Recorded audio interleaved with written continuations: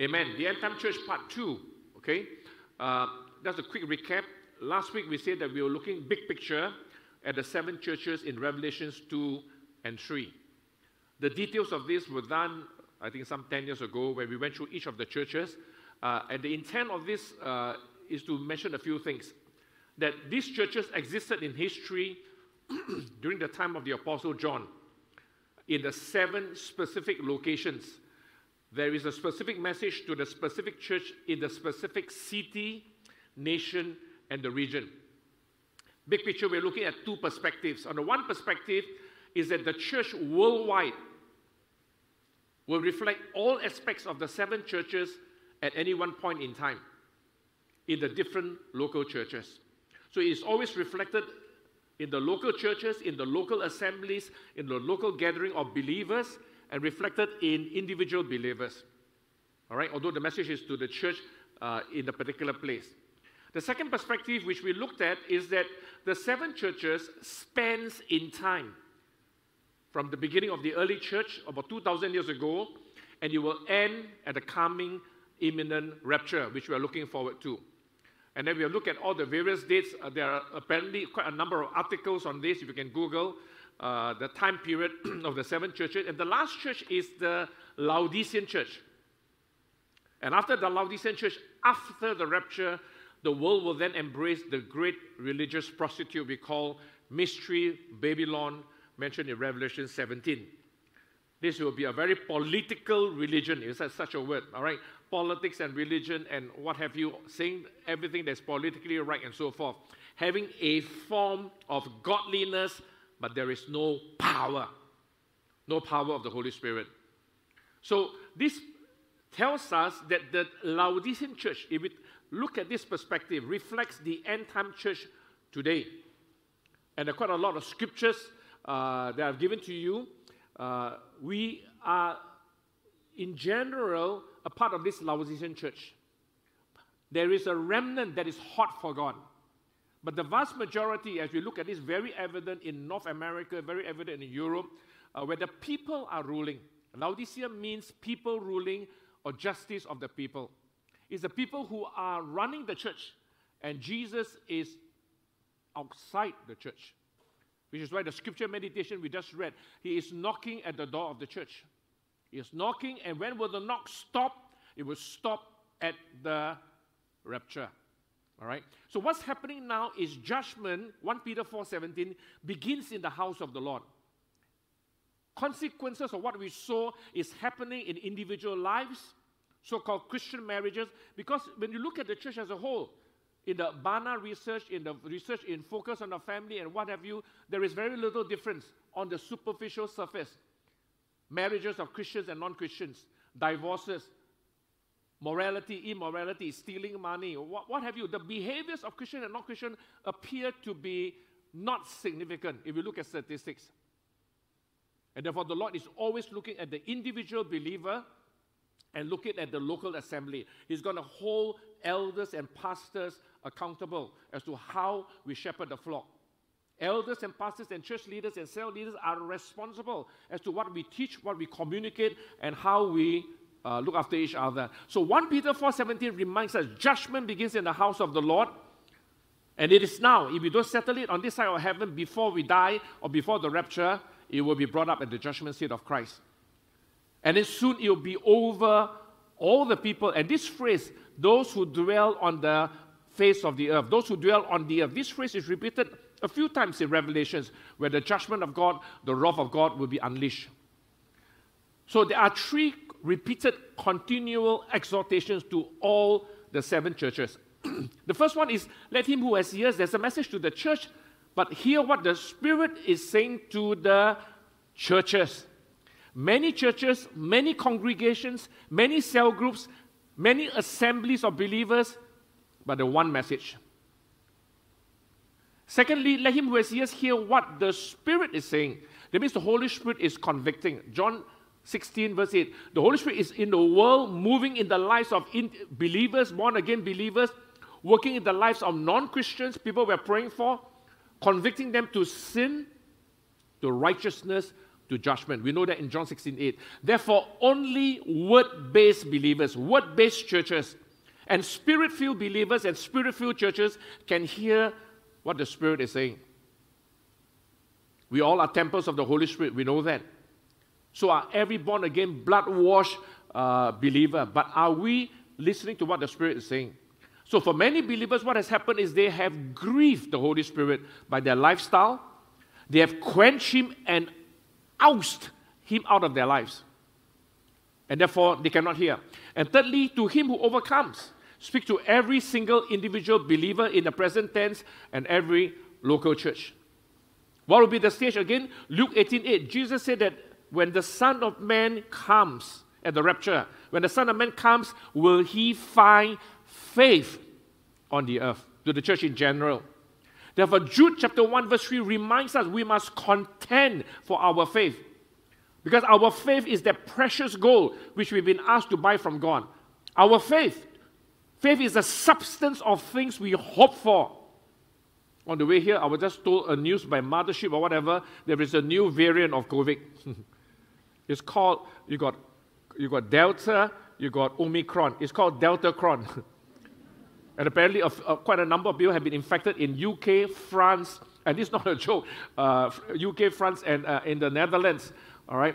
And this will go on because the Lord has already said in the end time, pestilences will increase. And 2 Timothy 4:7 is the goal. We want to be like the Apostle Paul. Finish the race. Fight the good fight of faith. Keep the faith. Don't lose our faith. All right? And therefore, there is revival today. The implication is that there is revival for you, for me, in this local church. For so long as we heed all these exhortations. Will there be a global revival? Not yet. It will come after the rapture.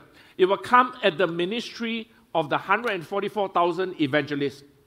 There will be blood-washed, Spirit-filled going to the entire world. And the Bible records a great multitude will be saved. The gospel will be ringing forth, but it will be after the rapture and up to the first half of the 7 years of tribulation. Followed by the 2 witnesses, probably Moses and Elijah, with signs and wonders and miracles, and then with the angels, with the everlasting gospel. And even then, many will not repent. Many, those who dwell on the earth. And then culminating then after the 7 years tribulation in the second coming. The rapture, Jesus comes for the church. We meet Him in the air. His feet doesn't land on the earth. At the second coming, He comes back with the church. His feet and together with us lands on the Mount of Olives. A few scriptures again to substantiate this. Matthew 24:12. Lawlessness is increasing. 1 Timothy 4 talks about the latter days, the end times. Many will depart from the faith and they will have itching ears listening to conspiracy theories, listening to this thing on your YouTube, this thing on your Instagram, this thing on your TikTok, and so on and so forth. That's why it says in 1 Timothy 4, itching ears, searching all the time. I was marveling, just talking to somebody today, and some of the young people, just marvel how they can Google something so fast. Within seconds, they found the answer. 2 Timothy 3 warns us in the latter days, today, the latter days, perilous times will come. And many will have a form of godliness, but no power, no Holy Spirit. 2 Thessalonians 2, 1-3 warns us about increasing lies and deception. All right? We've talked enough about all that. And therefore, the Lord gave us 4 counsel, which we covered in fair detail last week at the last message. The reason I put it as 4 counsels rather than lumping it as 3 counsels combined with the 4th one to summarize us, no, they're all different. The word buy suggests a cost of discipleship on our part. It is not automatic.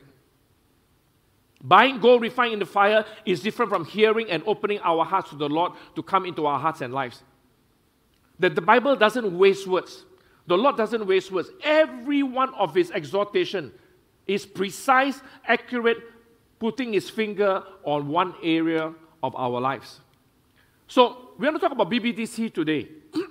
As a local church, as a local assembly of believers, and also as individual believers, how do we build and become a vibrant end-time church? And this is the roadmap. I want to talk about our church that is purpose-driven, rather than personality-driven. You don't see personalities being promoted, but you hear the church promoted. We're going to talk about increasing bench strength and the 7 pillars. Firstly, purpose-driven instead of personality-driven. The Corinthian church is very personality-driven. 1 Corinthians 3. They are contending, they are still carnal. Paul says, there's envy, there is strife, there is divisions among you. And you are carnal, behaving like mere men. That means that's a non-Christian, mere men, natural men. One says, I'm for Paul. One says, I'm for Apollos. One says, I'm for Elder Richard. One says, I'm for Pastor Ricardo. One says, I'm for Elder Archibald. Whatever. When we start making sides, we fail to submit to the Lord, the Master, and the King of this church. Jesus is the head of this church. Not me. Not any of the elders or the pastors. He is the head. And this is something that is very important. It has to be purpose-driven, where we are reminded by Paul when he talks about the beauty and the glorious wonder of the church, that we have to make every effort, Ephesians 4, 3-6, to keep the unity of the Spirit in the bond of peace, through the bond of peace. And a reminder, there is only one body, one Spirit, one hope, one Lord, one faith, one baptism, one God and Father of all. And the purpose of the church is that He has given us the 5-fold gifts to, verse 12, Ephesians 4, to equip the people for the works of service. There was one senior pastor of a local church. He asked for permission to join our pastoral meeting about 5 weeks ago, 6 weeks ago. And just this week, about 2 days ago, he had lunch with me to follow up. And he's got a whole series of questions. And I was just sharing him the ethos, the DNA, the culture of this church. All right? And one of the things is wonder, wow, you can mobilize 85 to 95% of the church. I say, yeah, this is one of the strengths as a brethren church, the priesthood of all believers. Everyone a functioning member. Just think of your physical body. If one part of the body is not working, we are in trouble. If your kidney is not working, or your liver is not working, or your hand is not working, then we are handicapped to the degree of that organ and the part of the body that is not working. Therefore, every part must work so that the body of Christ may be built up. It's the responsibility of every leader, a cell leader, an associate cell leader, to build up the body of Christ. Now, you can't build up everybody, so we are given our portions. Verse 13, what is the goal? What is the purpose? Until we reach unity in the faith. We all have a measure of faith, a fraction of faith, until we grow collectively in faith. Why faith? Because faith is the goal that we buy from God. One of the things I asked of the Lord in the gifts of the manifestation of the Spirit, of the 9, which one will I choose? I choose the gift of faith. Faith, solid faith in a mighty, powerful God. When you have faith, you have almost everything. Without faith, it is impossible to please God. What does God respond to? Faith. Those who have faith in Him in the midst of problems and trials. I've talked about COVID. I've talked about having faith convictions in this church. Over the years, having faith convictions that God is your protector. God is your provider. And when you seek Him earnestly to intervene in your life, in your marriage, in your finances, He will come. When you stand upon His word, until we come to the unity of the faith, until we come to the knowledge of the Son of God. Jesus is the personification of God. He has revealed the Father. It behooves us to know the finished works of Christ on the cross. I submit to you, there are many Christians, pastors and leaders, they don't fully appreciate and understand all that Jesus has done for us. And I was telling this pastor whom I've been asking the question, I said, listen to their prayers. I cited a few examples before. One prayer is we pray, Lord, would you come? Lord, praying and begging for the presence of God. In fact, just yesterday, I saw somebody, a pastor, forwarding a YouTube song and almost begging for the presence of God. When the Lord tells us, when you gather in my name, I am in your midst. When the Lord tells him that my body is a temple, a dwelling place, a habitation of the Holy Spirit, I don't have to beg for His presence. I need to connect with the Holy Spirit. All of us, we need to connect the Holy Spirit who is already here. Don't grieve him, don't quench him, to the knowledge of the Son of God, and become mature, so that we are no longer, verse 14, infants tossed to and fro. I know believers who have followed me, this article, this YouTube, listen to this message. I say, enough, all right? Maybe for you, you keep on learning, all right? Take the meat, throw away the bones. And my question to this guy, do you know what are the bones? Pay attention to the meat. Make the main thing the main thing. Don't start being tossed to and fro by every one of these things. The second thing that we want to do to build a strong church is to build bench strength. Now, bench strength is a term we borrow from sports. In soccer, all right, there are 11 players on the field and there are probably another 10 players who are reserves on the bench. Every one of the 10 players are ready, able, fit. Anytime there's a player that's injured on the field, he can replace him. He's on the reserves. So the more you have on the bench strength, anytime, and this is the philosophy of this church, if I fail to show up today, Pastor Singley will probably take the pulpit. If he's not around, Pastor Kokwan will take the pulpit. If Joel Cole cannot lead in worship, we recall Pastor Jesse to lead in worship. Everything, we have a number 2, number 3, number 4. Nothing bottlenecks by a person or a structure. The show, so to speak, inverted quotes, goes on. If the recorder, the guy holding the camera, he can't make it, all right, he's not well, we find somebody else. The whole church, everybody putting our hands and our feet together. So increasing bench strength from the elders and the pastors to have active, functioning body life members in terms of both numbers and quality. Now, quality is the main thing, quality control. That's why we need to do all the leadership development, all the equipping and training as effective priests and kings. And this is throughout the Bible. Moses mentored Joshua. By the time Moses was ready to go, Joshua was ready to run. By the time Elisha was ready to run with horses. By the time Mordecai was hanging around, he was coaching Esther how to relate to the king. Jesus had the 12, the 3, Paul had Timothy, faithful men and others. This is the philosophy of discipleship in BBTC. Everyone functioning. Can somebody do everything? Can I do everything? Absolutely no. This is discipleship at its core, life impacting lives.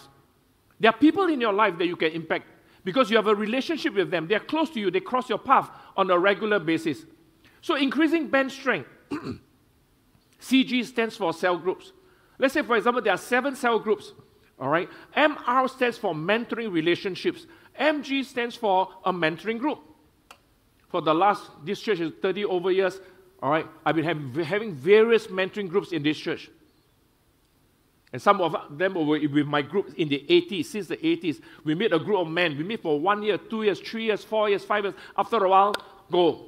There are formal mentoring groups and informal mentoring groups. I recall the mothers group, the parents group, and thank God it has gone on to multiply. And I want to encourage all of you, be part and parcel of a mentoring relationship, which is one-to-one or a mentoring group. To this day, the elders meet as a mentoring group. And then CGM stands for a cell member, ACGL stands for associate cell leader, SPT are spiritual parents. This morning there was a spiritual parent class. A CGL is a cell leader, all right. A CS is a cell supervisor overseeing a cluster of cells.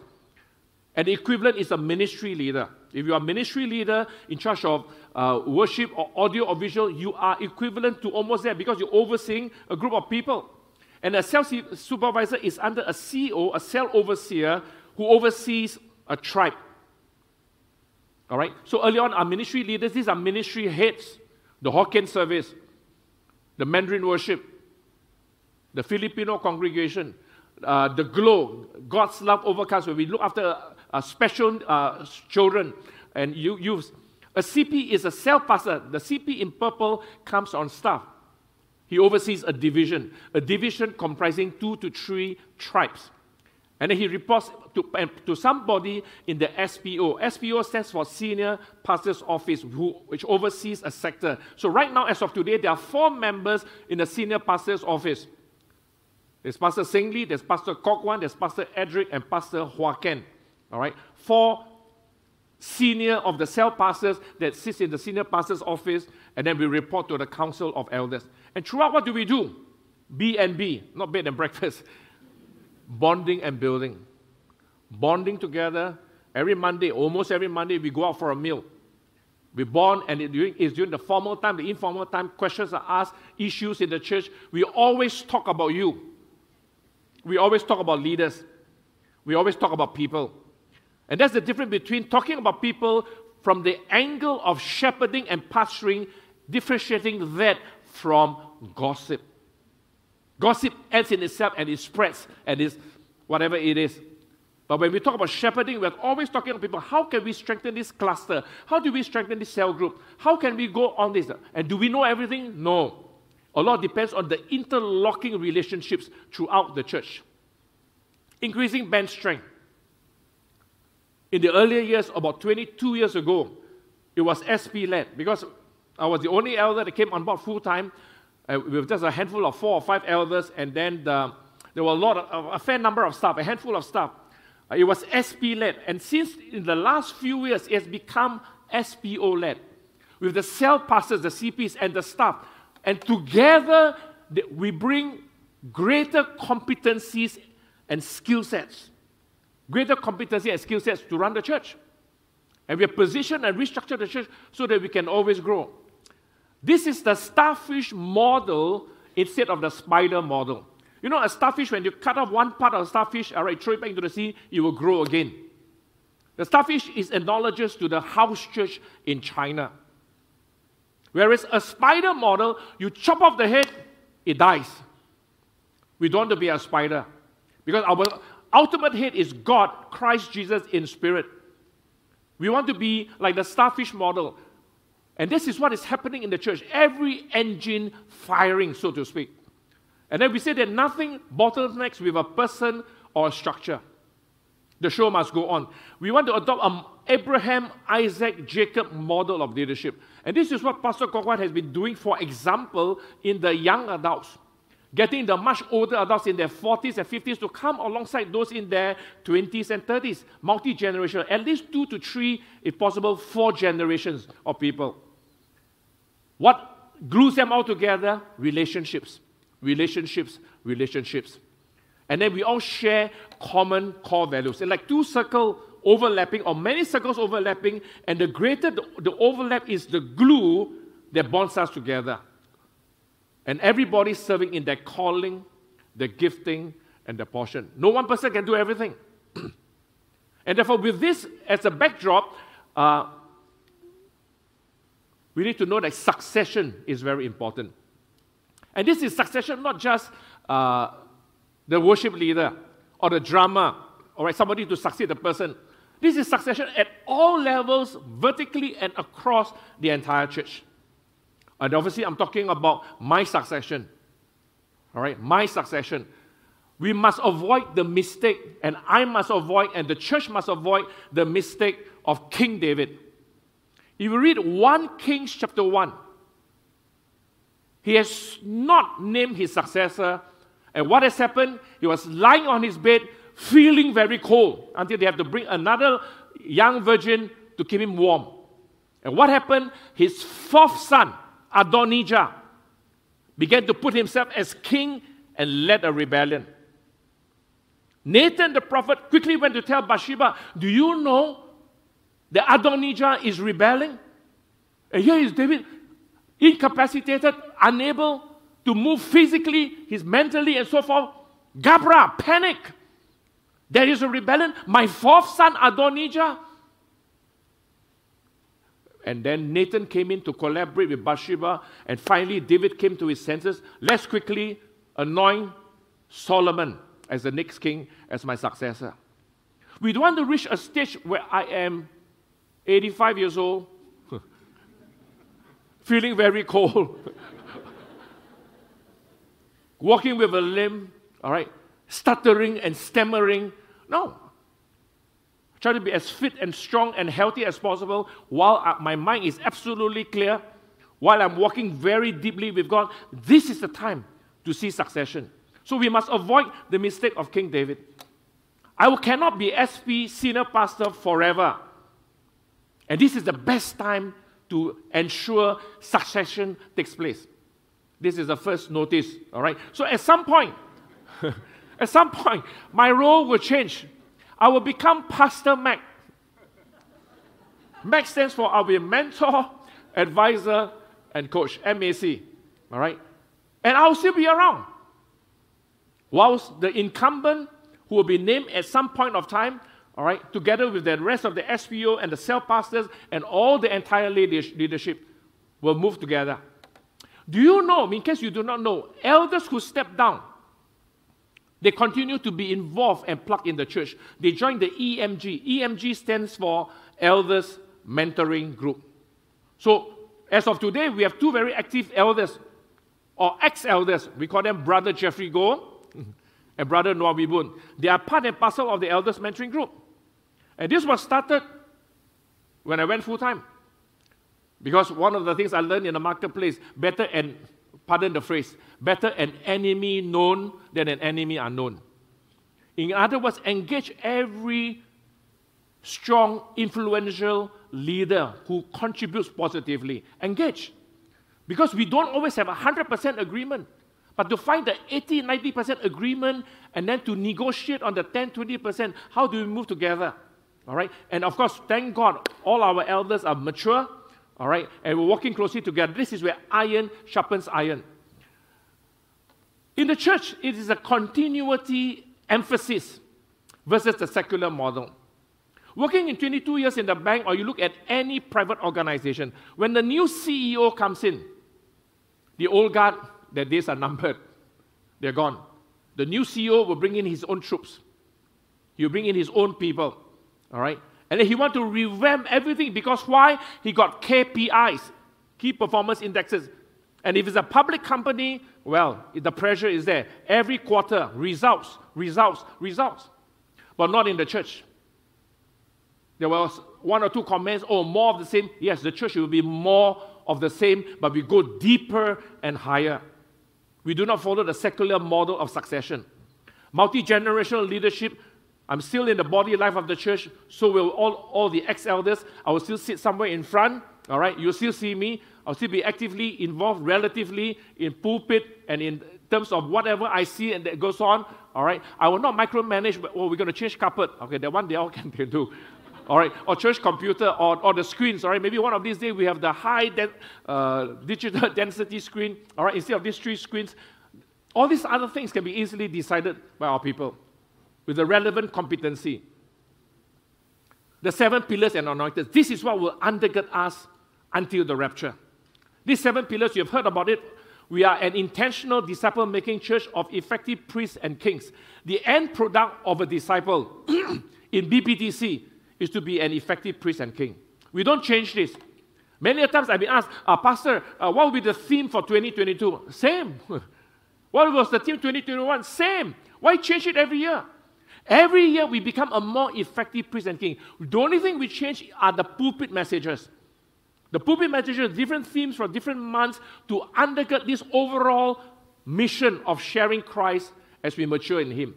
And these are the 7 pillars which I'll go through one by one. We start off first with God. He is the priority. That's what you're here for. I want to ensure and guarantee you, so to speak, that with the leaders walking closely with God, where can you find the presence of God? In a gathering of His people. When I speak, I'm somewhere at the back, and I always enjoy the time of worship. So let's talk about it one by one. Anointed worship. The Lord is seeking true worshippers. We know John 4, 23, 24. He's seeking true worshippers to worship in spirit and in truth. Now, in this message, this part, I'm just going through the essence of these 7. All right, a lot of this has been spoken about over the years. And one of the key elements about worship is that we must connect with God. I love it. Standing at the back and looking at the majority of you. I use the word majority because there may be one of two of you who may be distracted, worried about whether it's going to rain or not rain, or you got something after this. But the majority of you are engaged, connected with God. Why? Because we can come to the house of the Lord. You come to church, and yet we miss the Lord of the house. I want to encourage you, don't miss connecting with God. Something happens to you when you connect with God. There are many things that we receive from the Lord, but there's one major thing the Lord receives from us, which is our thanksgiving, praise, and worship. Philippians 3:3 says, we are the circumcision, we worship God in the Spirit. We worship God in the Spirit. So worshiping is more than just singing a few songs. It involves singing of songs. Worship is more than just saying a few prayers. It involves praying. But it is our spirit connecting with the Holy Spirit. And it's the Holy Spirit that brings us into the very shelter of the Most High. Which is why we call them worship leaders. They do not lead us to the presence of God. They can never lead us into the presence of God. They facilitate worship. They look to the Lord during the week for the 4, 5, and 5.5 songs. What shall we sing this week? And they look for the flow and the prayer to tread it and the spiritual songs. All they can do is facilitate. The keyboardist can only play. The drummer can only whack. All right? And he can only sing. And he can only suggest, let's close our eyes. He can only suggest, let's lift our hands. But worship occurs in your spirit and in my spirit. And therefore, if we have not connected with God in worship, nothing has happened. All that has happened is you come into the beautiful sanctuary here, you sing a few songs, you hear a few things, and then you say, bye-bye. It's just in the natural, physical realm. Nothing happens in your spirit realm. You have wasted your time. You could have gone to another concert, you could have gone to Fengshan CC, you have gone to the Rotary Club, you can do any of these physical, social things. This is what makes it different from every other social gathering. You're not attending a concert. You are worshiping God. And therefore, what do we learn over the years? We have to learn to keep on worshiping God. And this is something I enjoy. When I'm not speaking, I'll be sitting in front. I will attend all 3 services. At one stage, it was all 4 services. The message may be the same, all right? Sometimes by the second service, on Sunday morning, I would have switched off and do my Bible reading, catch up on my Bible reading. But in terms of the worship, every one of the worship experience is different. Same songs, 4.5, 5 songs, but the worship experience is different. What do I try to do most of the time? Close my eyes. What do I try to do most of the time? Just connect with God. Spirit to spirit, deep to deep. The created connecting with the Creator. The limited one with boundaries, connected with the limitless one without boundaries. And above all, and the Lord reminds me, don't just talk about all that. Above all, I can come as a son of God, as a child of God, connecting with my Heavenly Father, to Jesus, my elder brother, the apostle, the high priest of my confession, and with the Spirit of the living God. Wow! You know how powerful that is? That boosts our faith. And every time you worship, something happens to you. Something happens to your spirit, man. Those of you watching online, don't be casual about worship. That's why we use this phrase, build your altar of thanksgiving, praise, and worship. The word anointed means spirit-led, spirit-enabled. The anointed word, that's what to remind all of us, the purpose of the anointed word. The purpose of this pulpit, the purpose of the Word of God in our cell groups must bring these 3 things. Number 1, edification. It must build our faith in God. Back to this word faith. Gold refined in the fire. Number 2, it must exhort us. It must strengthen our relationship with God, with one another. And thirdly, it must bring comfort and encouragement in our hearts. 1 Corinthians 14:3 tells us that. Over the years, this is 30 over years in BBDC, I got various groups of people coming. Why can't we do more text expository sermons? Why can't we go deeper into this, that, and the other? There are other platforms for these other objectives. I'll just talking to this other pastor. You want to really go deep into the Word? All right. For example, the Revelation 3 message to the church in Laodicea, can you do a text expository on it by the text itself?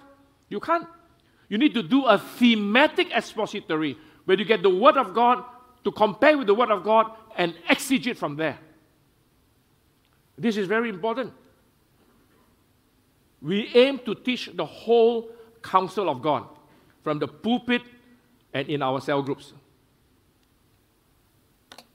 2 Timothy 3:16 and 17 reminds us the Word of God is for doctrine, right teaching, Doctrine is very important. What we believe results in how we live. What we believe, it results in how we pray. We believe incorrectly or we pray incorrectly. And how we pray is very important. And this pastor whom I've been talking about, he has made notes from his session with me. And he repeated back, he says, excellence is in the details.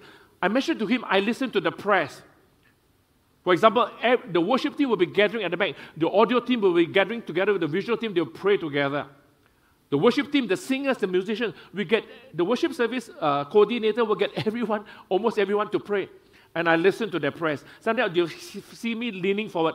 I don't know whether they are there. All right? I'll be leaning forward, listening to their prayers. You can pray one time, I can be impressed. I want to listen to their prayers over the weeks and the months and the years. It tells me where you are spiritually. One of my regular prayers, I will ask the Holy Spirit, teach me to pray. It talks about relationship, husband and wives, parents and children, friend and friend, band of brothers, band of sisters. How we pray, how we communicate with each other is very important. Doctrine, truths and principles of life. Rebuke. Or many times I've been told, Pastor, you're very serious. Pastor, you are the only one who scold us. No other speaker will scold us. In fact, I'm just finishing this batch with Tung Ling, and this guy, he's from another church. I don't know whether he's here. All right? You know, you're the only one who will dare tell it as it is. You mean, right? You're the only one who scold us, so to speak, and we love it. He said, we love it. All right? That's rebuke, because that's what the Bible says. Correction of ungodly beliefs and wrong patterns of thinking, we need to correct. If you are a parent and your children are not going the right way, would you correct your children? You will. That's why I see my son correcting his son. No, you cannot be rude. What is the magic word? Please. What is the other magic word? Thank you. All right? You don't just rush here and misbehave here and there. There are areas in our life, because of our fallenness, we need to be rebuked and corrected. And fourthly, it is to train us in righteousness, to grow deeper with God. Now, there's no speaker that's exactly the same. And which is why we thank God we have built bench strength. We have a good 10-ish speakers any point of time in BBDC for the pulpit. And what more in the cell groups? The message is in the messenger. Every speaker can only share with you, preach to you, speak to you what is already in their lives, because they can only give of what they have. Psalms 160 reminds us the entirety of the word is true. Acts 20:27, the full counsel of God. The third pillar, anointed altar. Whenever God speaks to us, we must respond to Him. When we keep on responding to the word of God, we will be changed. We will be changed. Our faith level will grow. Romans 1:17. We grow from one level of faith to another level of faith. We go from strength to strength. Psalms 84. We'll be changed from one level of glory to another level of glory as sons and daughters of God. And we'll grow from one level of grace to another measure of grace. John chapter 1. So Hebrews 3, various verses 7 and 8, 15, Hebrews 4:7 reminds us again, when you hear His voice. And remember this, don't get stumbled and don't be cynical because of whoever the speaker is, what he wears, how he looks like. His English may not be so good. All right? Don't let that get in the way of you hearing God through the messenger. Hearing God through the, so to speak, donkey. Remember, I used the word donkey because it was the donkey that carried Jesus into Jerusalem. It's the donkey that is the messenger that spoke to the prophet Balaam. And if God can use a donkey to speak to the prophet Balaam, He can use any donkey. We must therefore posture our hearts to hear Him. Proverbs 4 reminds us, pay attention. How do we buy eye salve and open the doors of our hearts? We must pay attention, our will. Listen, incline our ears, our hearing. Do not let them depart from your eyes, our focus. Keep them in the midst of your heart. Let our heart be tender to the Lord. Keep our heart with all diligence. Buy eye salve and open the doors of your heart. That's what we try to do in creating these platforms through the anointed altar. If I can put it in diagrammatic form, what we preached last week and what we try to do in the church, there is the promise of God. But this is your present situation. The promise of God has not been fulfilled. Your prayer is still not answered. And therefore, you are a struggling believer. And as a struggling believer, the gap between the promise of God and where you are is what we call your trial of faith. All right? So last week, what did we learn? We must buy gold refined in the fire, which is our precious faith. We must buy eyes so that we can see our situation. I know of various people, over the last 2 years, COVID has set them back financially. They got money that is stuck somewhere because of the system somewhere in Asia, somewhere in Europe. It is stuck. Externally, nothing has changed. But what have changed is themselves. And what do they need to do? How to buy eye salve? How to buy gold refined in the fire? Keep on drawing near to God, fully assured in faith. Keep on standing upon the promises of God. One of the promises of God I keep on standing is Romans 8:28. Lord, you said you will always work all things for good because you love me and you have a purpose and destiny for me. Keep on holding fast the confession of our hope without wavering. Our hope is in Jesus. Don't waver. Keep on holding on. Let us not forsake the assembling of ourselves together. And as we gather with fellow believers, what will happen? We will become an overcomer believer. We move from a struggling believer to an overcomer believer when we hit the 4 exhortations which we try to do through the 7 pillars in our church. Pillar number 4, anointed leaders. Anointed leaders in the church. Now bear in mind, the kingdom of God is not a democracy. So in BBDC, we do not vote for pastors. We do not vote for whoever become elders. We follow the Bible. The Bible says elders are appointed by elders. So every elder that you see, he is appointed. Everybody who becomes a pastor, they are appointed after the due process of meeting them, knowing them. They must fulfill FAST, faithful. They must be available. They must be submissive and teachable. There are people who have been faithful, but they're not available. They're very busy traveling all over the world because of their work. Or they're faithful and available, but they're not submissive. Always challenging, always cynical, skeptical. Nope, you don't feel it. We've got people like that. Or they're faithful, available, submissive, but they're not teachable. Stubborn. They bring their baggage from wherever they come from and keep on insisting on this, that, and the other. Thank you, but no thank you. We will not have a perfect system to have good leaders. Titus says we appoint elders. Ephesians 4 says we appoint all the various categories of the fivefold functions. Their headship gives functions to fulfill the equipping of the saints. From anointed leaders, we have anointed body life. A quick reminder, Christ is the head of the church. Therefore, the body life must be connected to the head. Remember Revelation 3:20? We must be connected to the head. Is that like a chicken running wild? You chop off the head, the chicken can still be running for a while, but after a while, it'll collapse. We must be connected to the head. Christ is the head.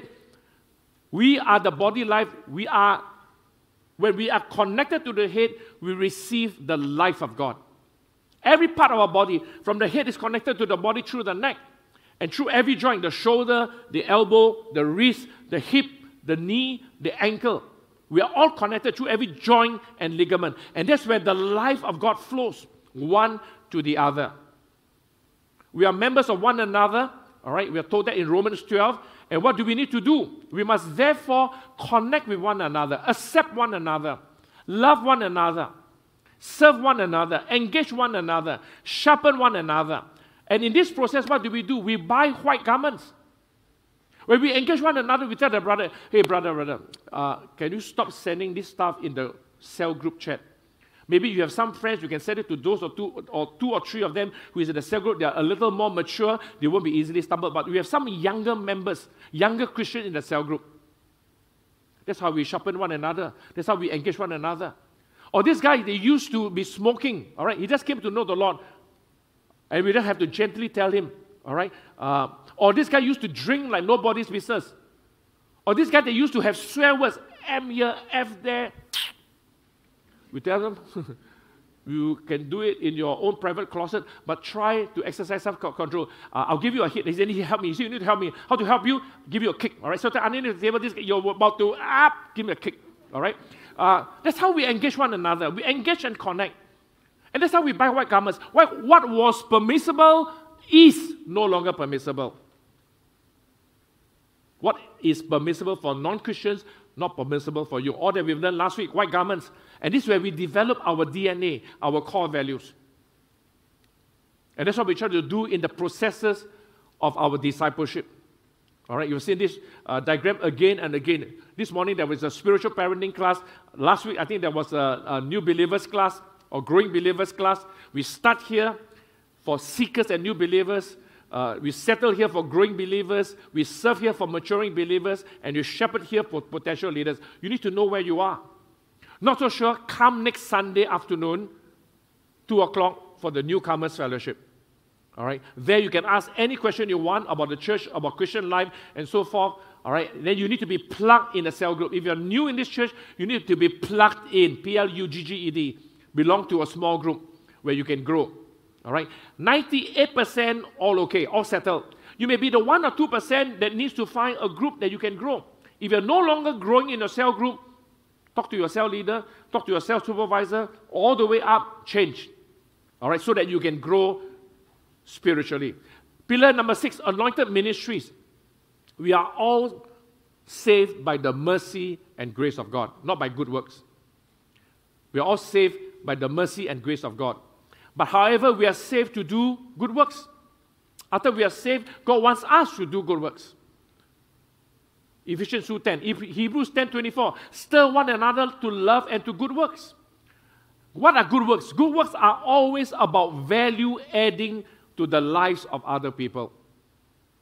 Looking after the children in the student care, helping the migrant workers, making the shoebox, donating money to help the bursary for the school-going kids. We have a study award that helps our youth, young adults who are going to polytechnic or going to a university. All right, every year we give the study awards, and we try to increase that pool.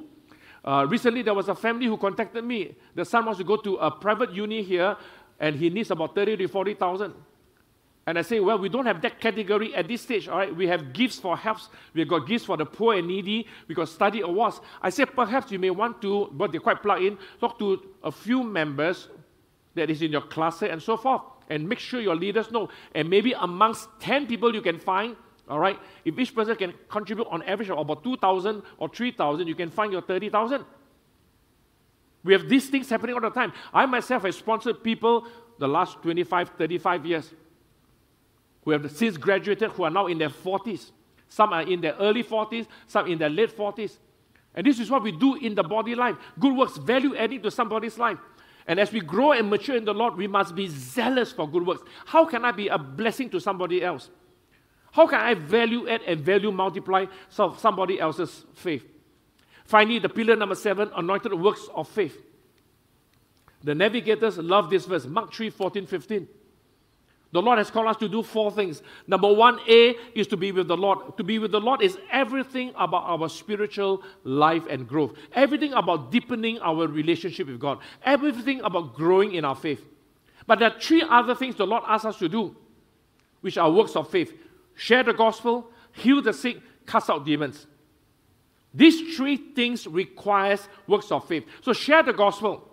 We have learned from this pulpit, the Lord has given us 2 keys to reach out to the lost. The first key is, the first half of the coin is keep on building bridges in the relationship. Eat and drink with them, fellowship with them. I shared that about my father. He's turning 98 next month. When he was 84, about 14 years ago, he came to know the Lord. But it was after 40 over years. All right? So keep the relationship with him. Today, I just saw him just 2 days ago. Keep the relationship with him. All right? And secondly, what do I do? Strategic prayer. Tear down the strongholds which comprise arguments and the demonic spirit guide. The strongholds, the lies and the deception that blocks him from knowing the Lord. In my father's case, there were 3 very obvious ones. Number 1, he thought that all religions are the same. So you pray as a priest, you tear down as a king, that God will reveal to him not all religions are the same. Number 2, he thought that money will solve every problem. Ask God to speak to his heart that money cannot solve every problem. Money cannot buy relationships. Money cannot bring healing. All right? Keep on praying and keep on tearing down that stronghold so that it is slowly fracturing, dismantling, so that the light of the gospel can shine upon him. And thirdly, he thought that Christianity is a Western religion. He used to work for the New Zealanders, the Australians, and the British. All right, he was working in the armed forces then in the 50s and 60s and early 70s. And slowly, when one by one of these strongholds are torn down, he came to know the Lord about 14 years ago. Then how do we do works of faith? We must always depend on the Holy Spirit. The Spirit of the Lord is upon me to do all these things. We know and we're very familiar. To share the gospel, all right, and to do these works of faith. And why? What is the purpose? The purpose is 1 Corinthians 2, verse 4 and 5. My speech, the pulpit, the speaker, that your faith doesn't just rest on the wisdom of men. I may have a lot of knowledge of Scripture, but if your faith rests on, wow, I know the Bible so well, I can talk about the time of the end, can talk about the mysteries of God. If it does nothing to your faith, waste time. He says that your faith should not be in the wisdom of men, but in the power of God. In other words, when you come to this church, the bottom line is you must experience God.